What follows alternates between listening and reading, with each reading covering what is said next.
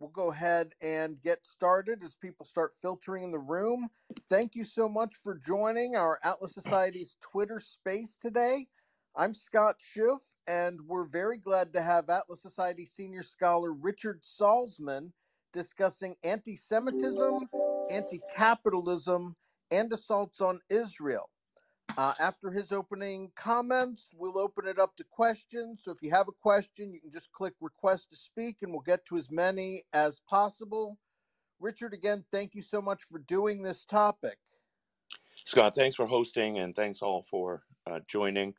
I wanted to start by saying that a original source for this, you may wish to visit later afterwards. David Kelly and I, David, the great objectivist philosopher and founder of the Atlas Society, he and I did a 90-minute clubhouse in January of 2023, almost a year ago, on exactly this topic. And so it's called Anti-Semitism and Anti-Capitalism. And a lot of history, philosophy, culture, and other things were brought in then. I mention it for one, because I don't want to repeat all the philosophy in that. But I do want to cite some of it today and then bring it to current events. But also from the standpoint of the Atlas Society identifying before it hits the topics, hits the headlines, I should say, being prescient enough to say, listen, this is an issue. Of course, it's been around for centuries, but that it was an issue that we identified in early 2023, 10 months prior to Hamas assaulting Israel in October. So the power of ideas, the power of analysis and foresight can be very helpful for those who are tuning into the Atlas Society. I thought what I would do today is kind of recapitulate briefly some of the themes in that one, but then also lots have happened since. So I want to apply it to more recent current events, not only the October 7 attack, but more importantly, the response, the rather, I would say, rather weak response, actually, of Israel and the U.S., and why philosophically that might be the case. It actually has to do with the New Testament and Old Testament. Might surprise you to learn. And also, we know controversies on campus immediately in the aftermath of the October 7 slaughter. 31 student groups at Harvard rallied to the defense of the attackers, defended Hamas, defended the Palestinian Gaza, and that kind of shocked people. Congress, about a week ago, had a committee that invited, if you remember very famously, 3 top university presidents, Harvard, MIT, UPenn. I'll talk a little more about what they said, but their performance basically amounted to saying, we don't really have a problem on our campus if students advocate for the genocide of Jews.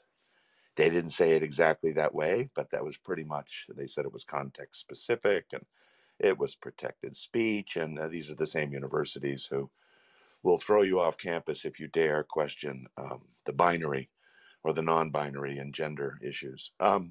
Subsequent to that, if you know, the UPenn president was fired, as well, and the head of the UPenn trustees left. But the Harvard president, Claudine Gay, still has her job. So that's important. And also one last thing I'll touch on.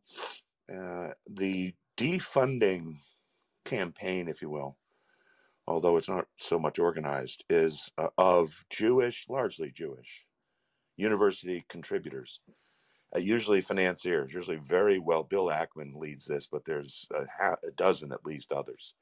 Leon Cooperman, people who are Jewish Democrats for years have sent millions and millions of dollars to universities, are starting to withdraw their funding or cancel their funding, complaining about the anti-Semitism on campus.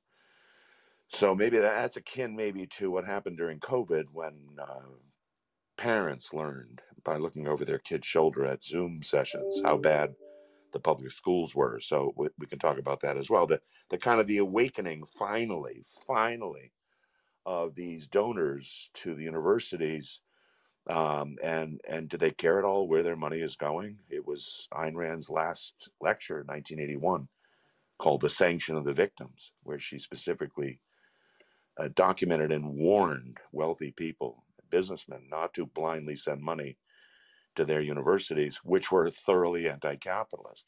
That was 42 years ago. And so part of my theme also has been to say, let's not get too myopic here and too narrow and too provincial by seeing it as only anti-Semitism. The problem is deeper, wider than that. It's anti-capitalism, and the Jews, for these haters, really represent um, models of capitalism in their eyes. So it really goes as we hate capitalism, and then we hate Jews because they seem to be the most capitalist. It goes something like that. Now, let me just recapitulate briefly. And the goal here, Scott, I think, is what I stop after 15 or 20 um, Yeah. minutes and then open it up. Okay, so yeah, so I don't want to go too long here. David and I, in January 2023, recounted, of course, there is this long history of anti-Semitism, and the Jewish faith is older than the Christian faith, and the Christian faith is older than the Islamic faith. Islam is only 8th century, 7th century. So the opportunity for intra or inter-religious hatreds goes way back. So another way of looking at all this is we have religious hatreds and wars going on. We have religions hating each other to varying intensities over the centuries. And from an objectivist perspective, our view would be, of course, that's going to happen if you throw out reason, logic, persuasion, peaceful dealings among men. Once you go by faith, once you start claiming that you have superior skills of discerning the supernatural and others don't, once you start believing that, hey, you don't bow down before my God, therefore I'm going to attack and kill you. I'm setting aside here the fact that all the religions would be against non-believers, the ones who are not religious like me and objectivists and others. That's a separate category, but they certainly have a long history of hating each other. And if you went through the Enlightenment at all, as the Jews and the Christians did, the hatred there and the irrationality and the religious wars is going to be tempered to some degree.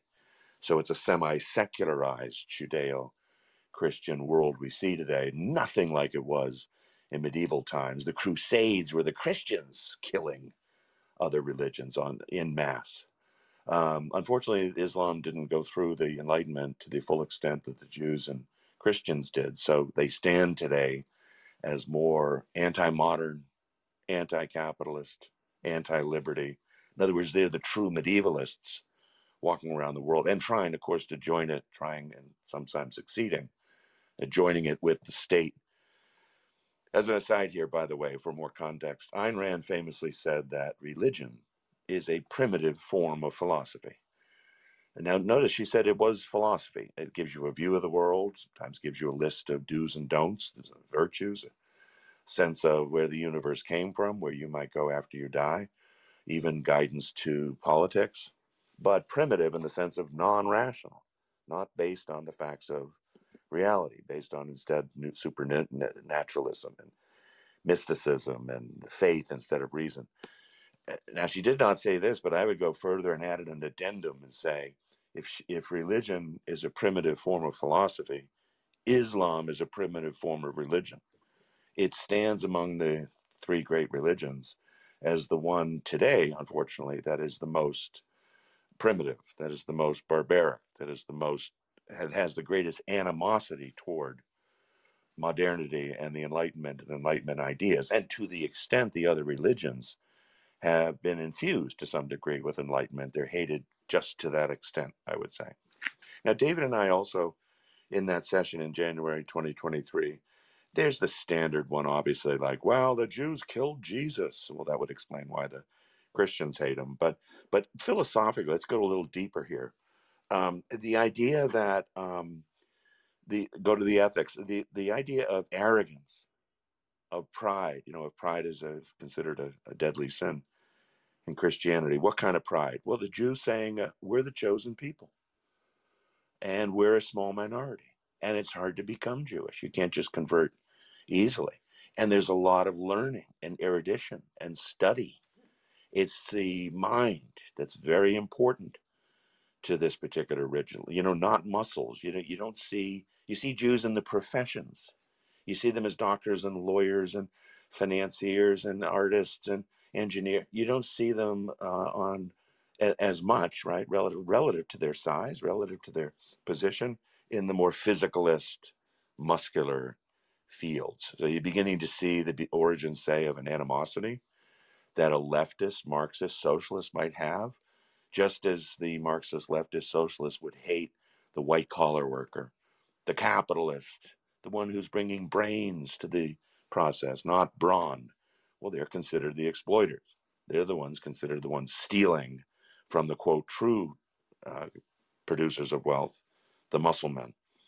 What about usury? Well, for years, decades, usury, which meant not lending at a high interest, but lending at all the way from Aristotle, who said money lending is barren. Barren in the sense of it doesn't produce anything. How can you possibly make money from money?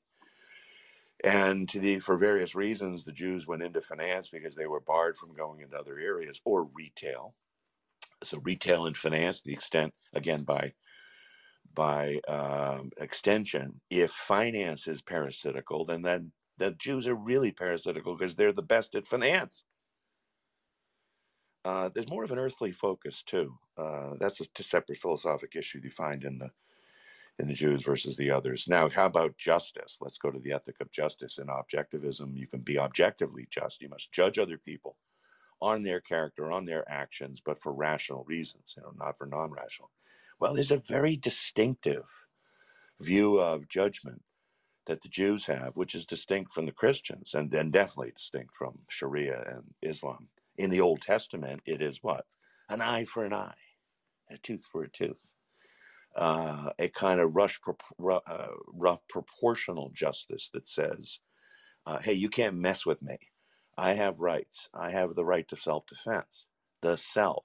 I value myself. I'm not going to be sheep. I'm not going to roll over to your attacks on me. Versus what? In the New Testament. Turn the other cheek. Turn the other cheek to who?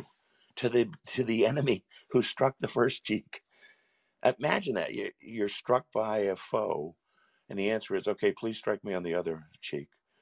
Love thy enemies. A very different. So this is even within religion, a fairly distinctive break between the Jewish approach and the Christian approach. And so the Jewish approach would be seen as very selfish. Who are you to stand up and defend yourself? Why can't you be more Christian, you Jews, and be nicer to enemies? Blessed are the peacemakers, right? That is the Christian New Testament view. Now, before I leave this topic, I think I will forget it unless I say it right now. I would contend that one of the reasons Israel is not, and for years, by the way, has not eviscerated Hamas. Hamas has been around, by the way, since 1987. Did you know that? And Israel actually supported Hamas ruling in Gaza relative to the PLO. So the old idea of enemy of my enemy. So they were attacked by Hamas, but they've been supporting and promoting Hamas within that universe for a long time. But the kind of pusillanimous, the kind of cringing, pulling punches approach that Israel has had for what? Are we going on almost 2 months now? And the Hamas still exists, and Hamas leadership is running around Qatar, and they're perfectly free, and none of them are dead. And is it that the Israeli government is adopting New Testament foreign policy and military strategy? Yeah, it sounds that way. They're not doing the truly Old Testament thing and wiping them out. They haven't for years wiped them out. Now, maybe they will this time, but if so, that means they're going Old Testament on them, not New Testament. The U.S., of course, pushing for Israel to relent, to not eviscerate Hamas for its attack on October 7th. The more Christian view of it. And by the way, there for years in the conservative wing of American politics, we've heard the Judeo-Christian ethic, the Judeo-Christian alliance, the idea that they were unified on so many things. Are you starting to see the fissures now? Are you starting to see the infighting? Are you starting to see, for example, Ben Shapiro and Candace Owens fighting? Candace Owens, the Christian, Ben Shapiro, the Jew, and they're at each other's throats because they disagree about this conflict. So again, but if you don't go by reason and logic and facts aren't your standard, yeah, you're going to get very emotional. But look at both of them; they're off the charts emotionally. They're just emotionalists, as you have to be in religion fundamentally. where do I want to go with this now? I just want to remind some people about the left. Of course, there's right. If I hate right, left, I hate that as a way of distinguishing. But yeah, the right supremacists, the white right supremacist idea that the Jewish cabal is taking over the world, that's always existed. And one of the reasons anti-Semitism is attributed to the right is a long history of the fascists, of course. But to the extent the fascists and communists are anti-capitalist, there should be nothing surprising about the fact that both of them are anti-Semitic. They are. I mean, the Nazi Germany, but so was the USSR. The USSR was terribly anti-Jew. A couple of quotes here, which I think might interest you. Now, here from a 1971 book. This seems a long time ago, but a wonderful book by Ellis Rivkin, The Shaping of Jewish History. Listen to this now. This is a quote from Rivkin. Since World War II, this is 1971, since World War II, Jews and Judaism have been liberated in every country and territory where capitalism has been restored to vigorous growth. And this includes Germany. By contrast, wherever anti-capitalism or pre-capitalism has prevailed, the status of Jews and Judaism has undergone deterioration or is highly precarious. Thus, at this very moment, 1971, in the country where developing capitalism is most advanced, the United States, accords Jews and Judaism a freedom not known anywhere else in the world, and that was never known in the past. It's a freedom that is not matched even in Israel. By contrast, in the Soviet Union still existed then, right? The citadel of anti-capitalism, the Jews are cowed by anti-Semitism, threatened by extinction, and barred from access to their God, unquote. Well, that's a summary of things 1971, but right around the same time, this very revealing quote from, for those of you who remember, the Baader-Meinhof gang in Germany, West Germany, 60s and 70s, a left-wing terrorist group, the Red Army faction, they called it. Well, one of the founders, Ulrich Meinhof, she founded with Baader. Quote, this is from her in 1970, quote, Auschwitz meant that 6 million Jews were killed and thrown on the waste heap of Europe for what they were considered money Jews, finance capital in the banks, the hardcore of the system of imperialism and capitalism, had turned the hatred of men against money and exploitation and against the Jews. Anti-Semitism is really a hatred of capitalism, unquote. They say it themselves. They're very brazen about it. They know what they're talking about. This is the root of it. This is why the Democratic Socialists of America, with members including AOC and the Squad, denounced Israel after Hamas attacked in October. Of course, the Democratic Socialists of America on the side of Hamas, on the side of the Palestinians, calling Israel what? A settler nation, a racist settler nation. You can't settle. Settle means owning property. In an imperialist, colonialist settler country, Israel. That's the argument from the Democrats duly elected in today's Congress. A couple of years ago, by the way, very interesting if you know Jacobin, the left-wing magazine online. It's actually very well written, and if you want to go for the views of the left, not a bad place to go. Get this take, though. Aaron Friedman, in January 2020, wrote something called, now get this, to defeat anti-Semitism, we must defeat capitalism. So the argument is, hey, I'm anti-Semitic, but let me tell you what the real problem is. Now I'll summarize the essay. It goes something like this. Capitalism and Judaism are like two peas in a pod. They're kin. Point two, hatred of both is perfectly understandable.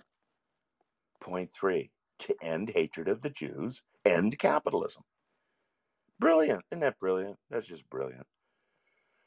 That's Aaron Friedman and the Jacobin. It reminds me of a study I saw years ago in academia, and they were referring to envy. And the argument was, envy's terrible. And I thought, this is amazing. Someone in academia is actually criticizing envy in the way, Ayn Rand said, we live in an age of envy. Envy's terrible. So I read the essay, and guess what the essay says? Envy comes from unequal wealth. This cure for envy is to have equality of wealth. Very similar to this argument in Jacobin, right? Now, a couple of things, and then I'll close. I already mentioned that what I think is a really sad, appeasing type response from Israel and America to what's happened, and I'm not sure at all whether they'll get rid of Hamas. I don't think they will. So we're going into yet another long and possibly unwinnable war because they're not using the principles of all-out war. They're using what's called in academia just war theory, and they call it just war theory because you're supposed to avoid hitting innocent civilians and things like that. And Hamas, knowing that, uses them as shields. So it's not really just war theory, it's mercy war theory. It's the idea of don't go after your enemies fully. And as a result, you're not going to win, are you? It's going to be drawn out. But the other, I think, really important thing is the anti-Semitism rampant on some, I wouldn't say it's on all, college campuses has been true for a while, but has been exposed by this war and been exposed particularly enough that the donors, the very wealthy donors, have stood up and said, I'm not giving money anymore. My theme in the last couple of weeks has been, please widen your, I mean, that's good. I applaud that. But I implore them also to widen their scope, widen the lens, dig a little deeper, and realize that this is really part and parcel of a fully anti-capitalist stance on so many campuses. And by the way, the more prestigious the school, that's why the Ivy Leagues get the focus. It tends to be the more the case as you go down the quality structure, if you will, or the reputational structure of the universities. There's much less of this. There's much less both anti-capitalism and anti-Semitism. Postmodernism, that kooky, perverted attempt to say no objectivity is possible, which my colleague Stephen Hicks eviscerated years ago in a 2004 book on postmodernism. Same kind of thing. You see that at the major, very expensive universities. You don't really see that at Indiana State or elsewhere, not to that extent at least. So it's a good trend. I think this is a wonderful opportunity for us as advocates of reason, as people have for years have told Americans to be very suspicious of religion. Maybe it's a moment like 9/11 where Americans did become, by all polls, less religious after that. Maybe this can happen again, but more important to me, I think, is that I'm looking at these huge donors, and I would love it if their funds are not only withdrawn from these hotbeds of anti-capitalism, but redirected toward pro-capitalist, pro-Israeli, pro-Jewish groups. So I'll leave it at there and draw a line, Scott. Great. Great opening. I want to encourage anyone that wants to ask a question to raise their hands. I just have to go back to that German leftist you described for a moment. I mean, isn't part of the real lesson that it's not that they think Auschwitz was bad, but that it shouldn't have just been the Jews, it should have been anyone for capitalism? Yes, yeah. And there's more than enough quotes. I don't know if people know this, but from the Nazis, from Hitler, against capitalism. Those are almost never cited. They only cite the ones against Jews. And I think one of the reasons is the left doesn't want to be seen as, well, he hates capitalism as much as I do. He hates capitalism as much as we do. Oh my God, it looks like we're in the same. It looks like we're in the same realm here. Wish they were. By the way, in Hamas's founding document in 1988, I'm quoting here from, I went back and read it. It's been revised a couple times since, but it embraces, quote, mutual social responsibility in contrast to, quote, the imperialistic forces of the capitalist West. The thing also faults the Jews for, quote, striving to amass great and substantial material wealth. Iran's leader, Khamenei, just last year wrote, in the late 90s, Zionist capitalists were a plague for the whole world. Now they're a plague, especially for the world of Islam. In 2022, only last year, quote, this is the head of Iran, the viewpoint of Islam towards workers is based on gratitude. It's different, though, from the point of capitalism. The viewpoint of the capitalist system towards their workers is based on interest, self interest, exploitation. For them, workers are a tool for ensuring their wealth, unquote. Here's a head of Islam, head of the regime in Iran, speaking like a true blue Marxist. A lot of overlap here, a lot of shared. Hitler, by the way, also allied with Islam during his reign. That's a story that isn't often told. But if you just look up Hitler and Muslims, Mufti of Jerusalem. yeah, Yeah. I listened to that January Clubhouse earlier, some of it, and both you and David were somewhat prophetic in talking about how younger people don't support Israel anymore. And that's really, that was one of the main shocks post October 7th. yeah, I mean, what does that mean for the future? not very good. And I don't even think it's just begins in college. To have these views, you'd have to have them, I think, even in high school. Well, I'm looking at a poll here, Scott, from December 16th. So only what, 5 days ago. Quote, well, here's the title. Majority of Americans 18 to 24 think Israel should be, quote, ended and given to Hamas, unquote. That was this is a Harvard Harris poll. And that was the question. Do you think Israel should be ended and Israel given to 51% of Americans 18 to 24 said yes, the long-term solution was for, quote, Israel to be ended and given to Hamas and the Palestinians. Um, only 32% said they believed in a two-state solution, which is interesting because Hamas doesn't believe in a two-state solution. They want a one-state solution, which is called caliphate, which is an imperialistic, talk about sharing the socialist view. If you just look up Islamic caliphate, it's not that every single Islamic terrorist group believes this, but Hamas does. Their view is the whole world should be Islam. Sharia should rule everywhere. And that's a bit, that is much more, if you remember, the Soviet view. The Soviet view was international communism, not just national. Um, anyway, there's other things in that. Quote, when asked, this is the students, or 18 to 24, when asked if Israel is committing genocide against those in Gaza, 60% say yes. So Yeah. anyway, yeah, it's bad. I remember when there were knife attacks a few years ago, and there were a majority that supported the knife attacks, and it's just at what point is the population supporting it? I don't know if you Um, remember, Scott, do you remember the headlines a couple of weeks ago? It went something like, students, young Americans, and young people around the world rediscovering bin Laden's letter to America right. from 2002.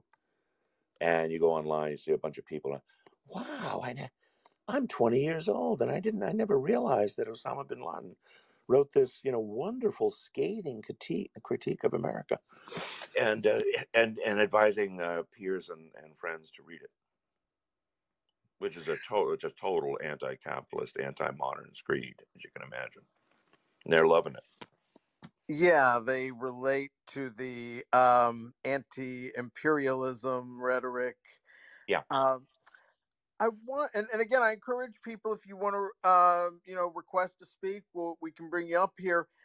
Is there a relationship between Jews kind of being forced into finance early and almost how they prospered post Enlightenment?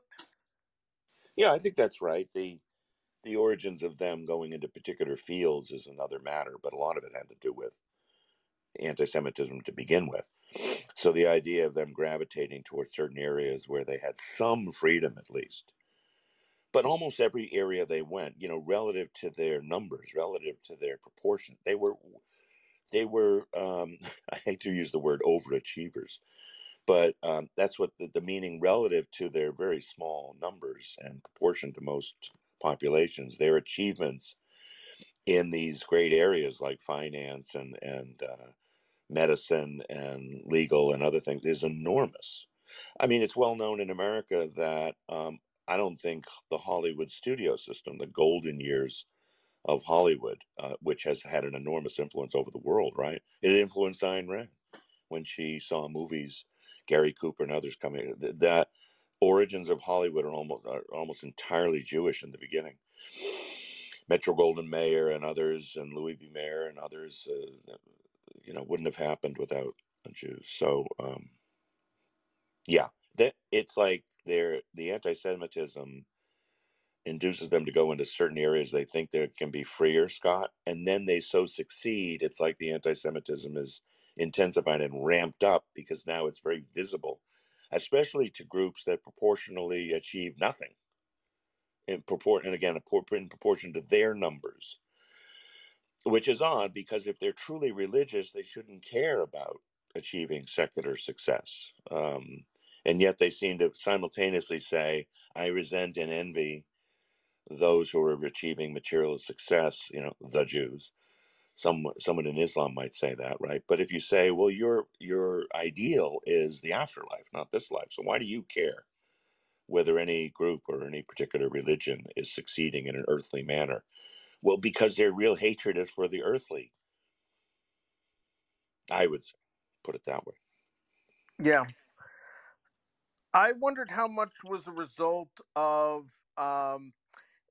not only things like interest, but also that, Jews might be the trader that you would go to if you wanted items that you couldn't ask for from a fellow Christian in society. Yes, that's another good point.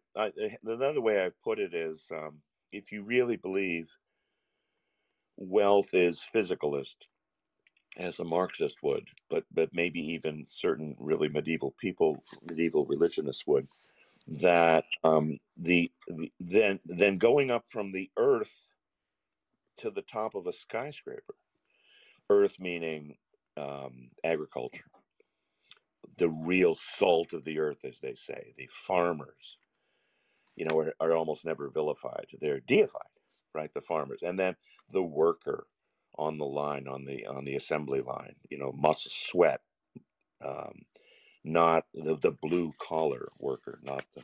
In fact, they call them workers, versus employers, like the employers don't work.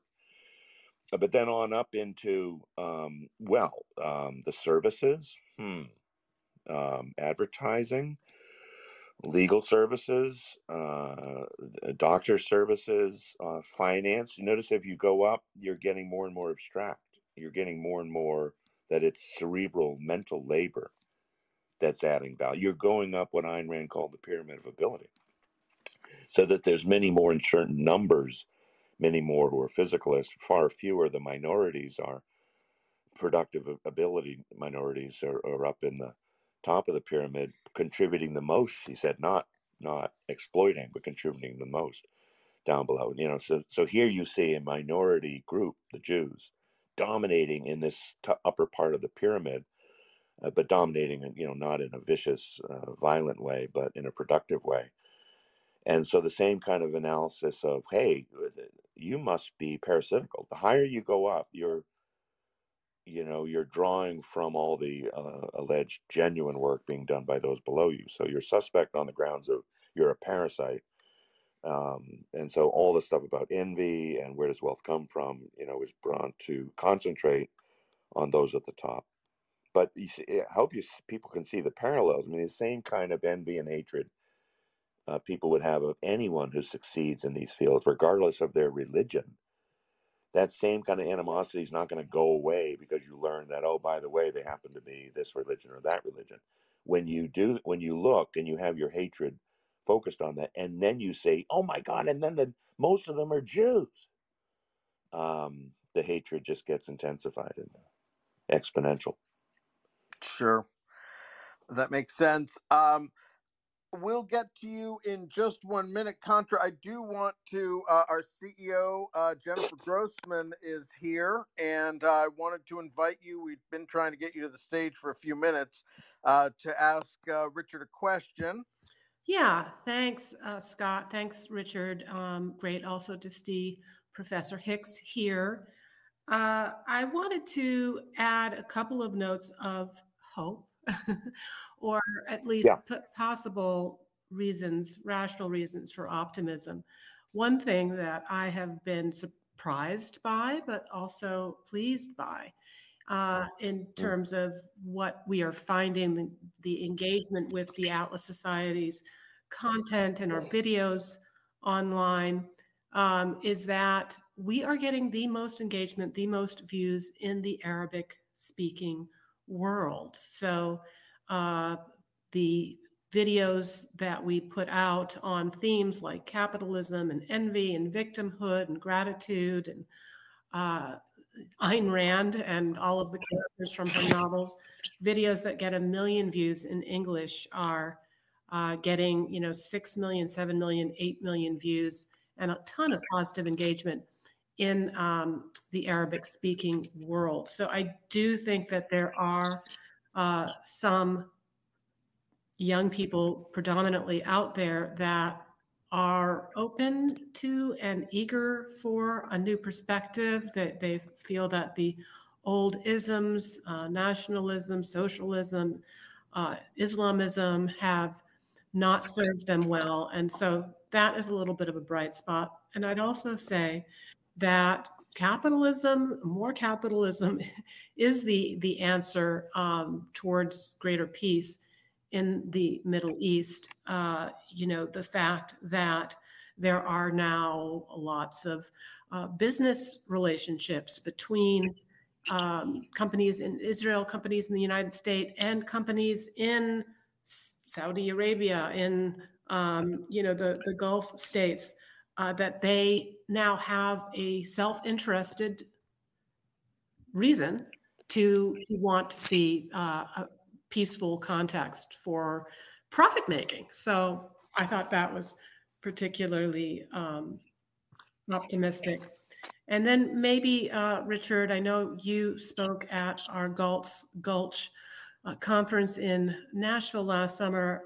Of course, we had one of the very most generous donors to the Atlas Society, Dr. Michael Kaufman, who gave a fantastic talk there. He was talking about Atlas Shrugged, shrugging in Israel. And he was highly critical of the current government there for what he described as a marriage of the muscle and the mystics, and in particular, kind of Netanyahu making these alliances with the ultra-Orthodox, ultra-religious, and that was certainly injecting an element of irrationality into the domestic and foreign policy of Israel, and that him so focused on some of these other things. As I like to say, the choice of doing one thing is the choice not to do another thing. And when we look at the spectacular security failure that these attacks represented, I mean, not to be blaming the victim, but also kind of trying to look forward in terms of what is the proper posture and the proper orientation to minimize this kind of horrific terrorist debacle going forward. All great points. I totally agree. I was at the Kaufman presentation, and yes, Jag, and that could be retrieved on YouTube, at the Atlas channel. Kaufman was highlighting what people forget because so much has happened since then, but that the demonstration, the controversies in Israel about judicial reform that was going on, and you're absolutely right, Jennifer. One of the reasons it was being critiqued is that they were thinking of getting rid of judicial review, the idea of preserving civil liberties in Israel by striking down laws. And it did seem for some to be a move toward integrating, I hate to say church and state, I guess it would be synagogue and state, by Netanyahu appeasing the fundamentalists and the Orthodox as opposed to the Reform. And the feeling was, well, okay, Iran is a problem because it has unified Islam and state. The solution to this is not to integrate Judaism and state in Israel, because we're going to lose our liberties. There's a lot of truth to that. I think, Jag, also your point about victimhood is really a really good one, because in terms of people trying to figure out why this is not so much anti-Jew, but anti-Israel, which has a lot of overlap. Part of it is the oppressor and oppressed, perpetrator and victim, capitalist versus labor, straights versus gays, men versus women, this what's called cultural Marxism having failed completely to explain what happens in economics, shifted their gears to trying to perpetuate as many animosities as they could between groups allegedly at each other's throat. And this is in John Rawls's quote theory of justice out of Harvard. Is really a theory of injustice, 1970, which took academia by storm. And he had the same view. There's advantaged and disadvantaged, and there's constant exploitation, and it's almost it's perpetual and can't be overcome except by paying indulgences and guilt money to the ones who are oppressed. And this has happened with Israel because if you think about it, after World War II, there was enormous sympathy for Israel after the Holocaust. But why? Because they were victims. They were clearly unabashedly victims. And the same altruism that would say, oh, we need to benefit the victims. And okay, but notice what's happened as since 1948, as they became stronger, as they recovered, as they grew their economy, as they built their military, they were under attack by surrounding Arabs. First the 1967 war, then 73 war, and onward. See, now the idea was you're the perpetrators, Israel, and that is, notice how much of the campus and other demonstrations today are exactly that. The Palestinians are now the victim. They're the ones and being victimized by these strong Israelis. So in many ways, the template hasn't changed. It's just the players have changed as to who fits into the template. And that people should be aware of as well, because that is totally, all that stuff is totally contrived. The idea that someone is, but it's true of the Jews and the labor pyramid, because you're able and because you're competent and because you're accomplished does not mean you've achieved that at the cost of those who have not accomplished. But that's exactly, if you take that same theory and bring it up to nation state relations, that's what you've got here. You've got Israel being blamed for the utter brutality and poverty of Gaza, which has been ruled by Hamas since 2014. They voted for Hamas in Gaza. They asked for their oppression, and they're blaming it on Israel. It's crazy. So, but we see that in America as well, the victimhood card that people play. That's what's going on here as well, and that does explain what seems like a transformation in world attitudes towards Israel from 1948 onward, when they were founded. By the way, you mentioned the security lapse. It's a head scratcher to me, and I've never seen it explained in any analysis, that the October 7th attack was the 50th anniversary of the Yom Kippur attack, literally to the day. October 7th, 1973 was the beginning of the Yom Kippur War, when Israel was attacked. And why the IDF and why the Mossad and why Israeli security did not, have their eyes wide open in the days leading up to the 50th anniversary is beyond me. I don't think that was coincidental. Everyone knows that Hamas had been trying and practicing this for a long time, but that date on the calendar wasn't circled in Tel Aviv, and I don't understand why, unless you do have conspiracy theories that say, just as FDR wanted Japan to attack Pearl Harbor so he can get into World War II, maybe Netanyahu did that here. If that's discovered later when they investigate this, that would be quite terrible. That would be quite something bad. But anyway. Sometimes they just get so much intel you don't know, Yeah. which warning to believe. Yeah. Now, just going back to Israel for a second, I mean, you talked about they're not going all out, but I mean, they're not going all out, and yet they're still getting smeared as being, Yes. genocidal monsters. Right. What do you make of that, Scott? So, I mean, can they do much more without world support crumbling, even Biden's? Well, that's a good question, and it's sad to say that would be a condition for them, but it's a condition, meaning we're not going to defend ourselves unless we get a lot of support from abroad. That's not their approach, and they're specifically, of course, very concerned about U.S.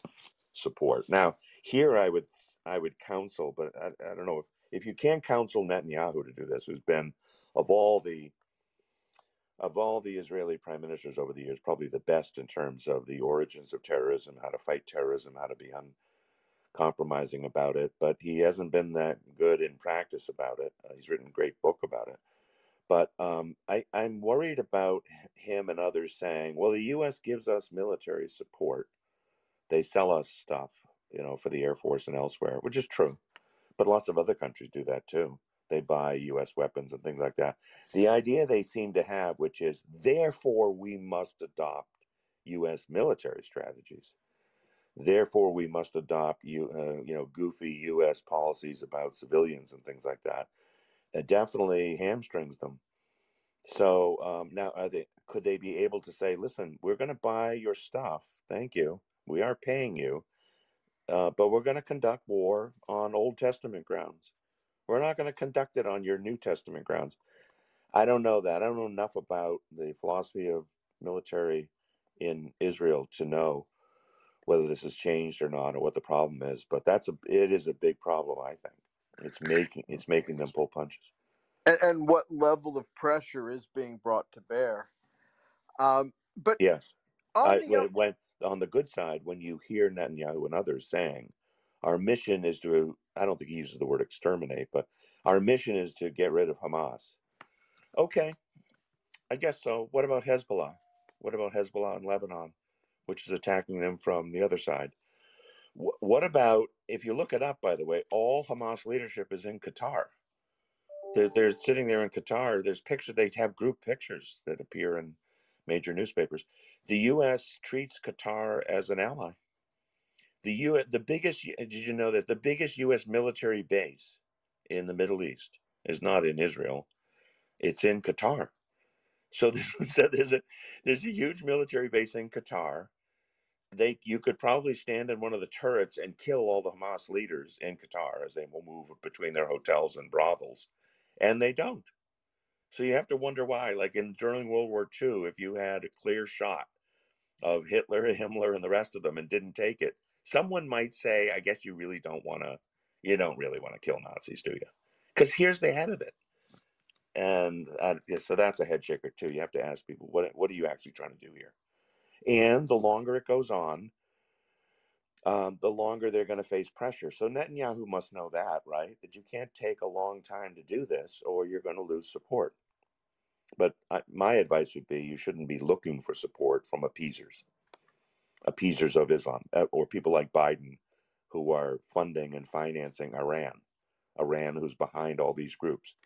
The Biden administration has dropped all sanctions against Iran and has given them, I don't know, something like $30 or $40 billion.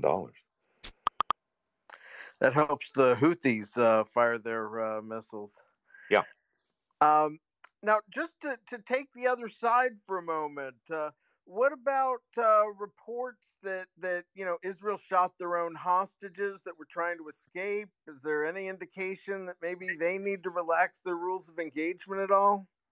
Oh, I don't think so. I think here's a case, a terrible tragedy of someone holding a white flag. But what does the IDF know? That this has often been done by combatants on the other side who do it and pretend to be surrendering, and then they open fire on the Israeli soldiers. So that's what happened here. They were actually hostages that wanted to alert the IDF who was coming in that we are part of the hostages, but they spoke in Hebrew too. So someone said, well, what's the deal there? Because often the Hamas terrorists will do that as well to lure them in. So I think it's a tragedy, but I think what you do not hear at all is much condemnation of the approach that Hamas takes to using hospitals and schools and UN warehouses to get resupplied, to hide, to use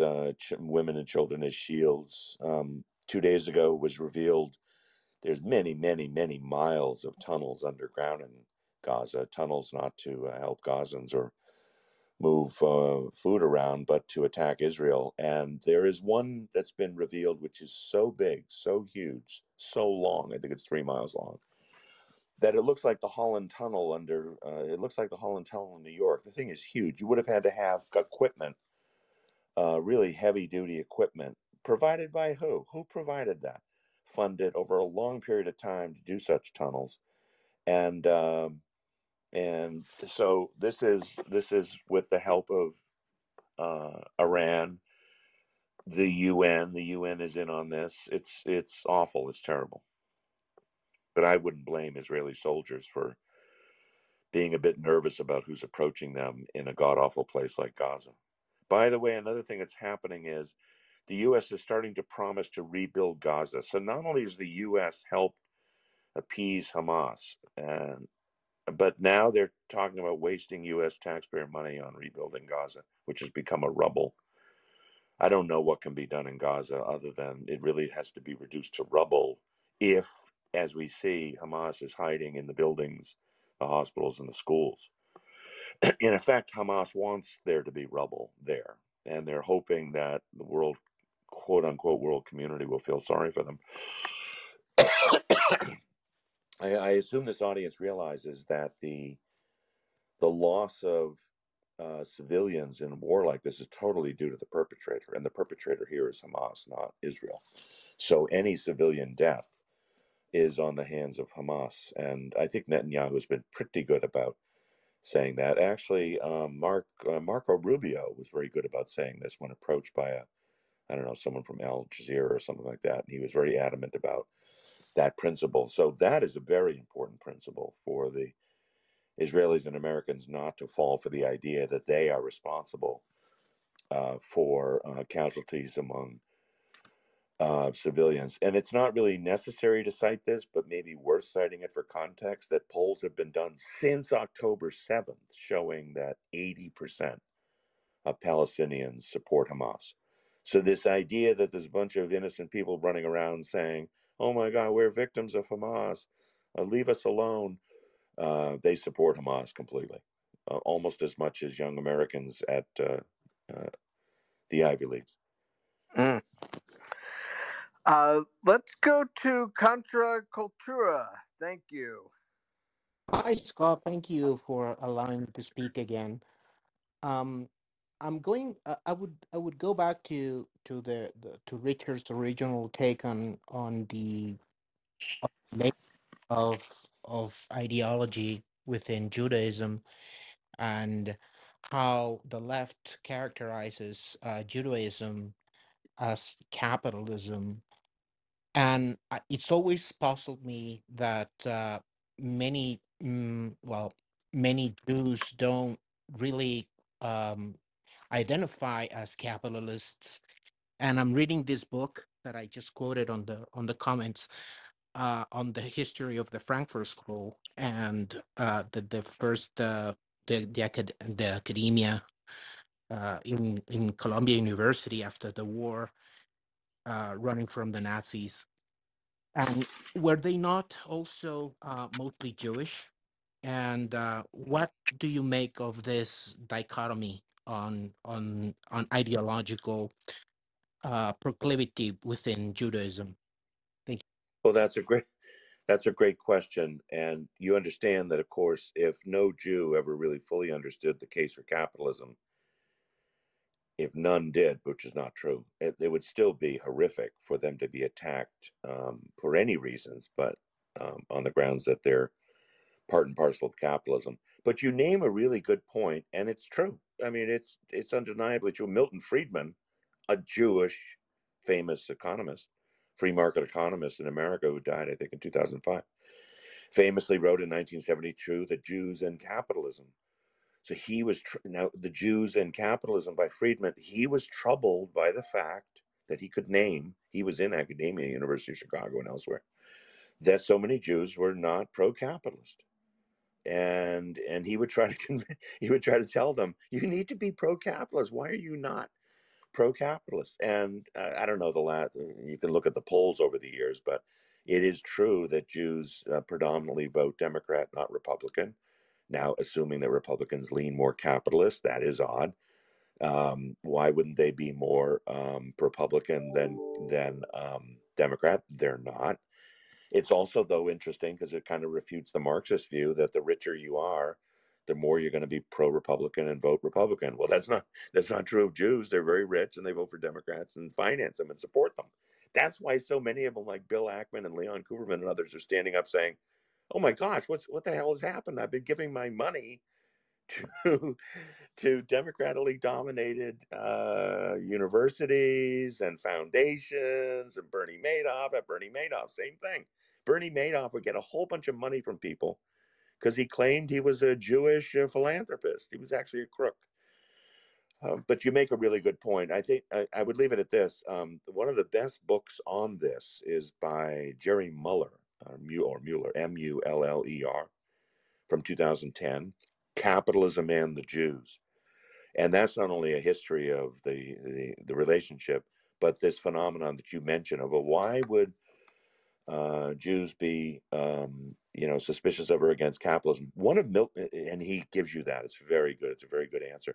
By the way, one of Milton Friedman's theory was, since Jews are dominant in academia, they're going to be anti-capitalist just because they happen to be in academia. So there's some explanation there, but we've also heard, I'm not sure it's a really legitimate phrase, but we've also heard the phrase, the self-loathing Jew. Well, what is the self-loathing? That and this is Muller's point, they've accepted the premise that, like everyone else, they're not really, some of them aren't good at saying, F you, we do not accept your premise that we are evil because, interested in commercial affairs, that we're evil because we succeed. They accept the premise. They're taught to accept the premise, and they're not immune to that. And you never want to, classify an entire group as this or that. But of course, they would not be immune to the arguments, especially if they're in the intellectual realms, especially if they're in academia. But on the good side, there have been an enormous number of very intelligent, very accomplished, very certain and morally certain Jewish intellectuals who defended capitalism, Milton Friedman among them. And again, not a perfect defense, but my gosh, there's many I couldn't even begin to name, but I would start with Milton Friedman. There are many, many things, thankfully, that know the issues and defend it. By the way, those interested in the origins of objectivism, if you asked where did objectivist intellectuals come from, first generation, second generation, third generation objectivists, if you know them, Ayn Rand and Brandon and Greenspan and Peikoff, Jewish. I'm a Catholic. There are many objectivists, second generation, who came from Catholicism. But you find very few Islamicists in objectivism who were once Islamicists. Why is that? Could it be my theory about, of the three religions, and almost everyone is born into some kind of religion, right? Of the three religions, the Jewish religion is, I'll just put it negatively, least anti-capitalist, least anti-reason, least anti-egoism. And but if you're in that realm and are smeared every day about being egoistic and intellectual and commercial, many of them will fall for it and loathe themselves. It's great content. Real quickly, I just wanted to touch back to something you said earlier, about the love thy enemy attitude that's in Christianity. I mean, are we not seeing that a little bit more today in these progressive policies where, like, retail theft is somewhat legal in California? Well, I think that I would attribute that more to the leftover of 2020. The St. Floyd riots. I call them George Floyd riots, where they would be coming out of Tiffany's, armed with all the jewels, and they would say, "These are reparations." There it is. The idea of, I'm not stealing. I'm getting restitution for stuff stolen from me, which is totally absurd, of course. But I don't know if that's. Are you saying, Scott, that is anti-Jewish in the sense that the Jewish are in retail and things like that? I don't know if it's that. I think it's more the idea of, I get to do this because I've been oppressed and I'm disadvantaged. I'm one of the oppressed. I'm one of the disadvantaged, and therefore, and if I'm not going to get reparation, which apparently everyone is telling me I should, what's taking so long? I get to just take it directly. And yes, then the prosecutors and the AGs, they're even worse, because they stand back and say, yeah, that's okay. That's the cheek turning. Well, this has been a great session. I look forward to hearing it on the playback. Next week, the Atlas Society is interviewing Dr. Robert Malone. Very brave choice. That's going to be the Wednesday, December 27th at 5 p.m. Eastern. And as someone who grew up Jewish, I'll say Merry Christmas, Happy Hanukkah, whatever else you celebrate. And we'll look forward to providing more good content in the new year. Thank you, Scott. Thank you so much. Shalom. Thanks, Richard. Bye. Shalom. Bye-bye.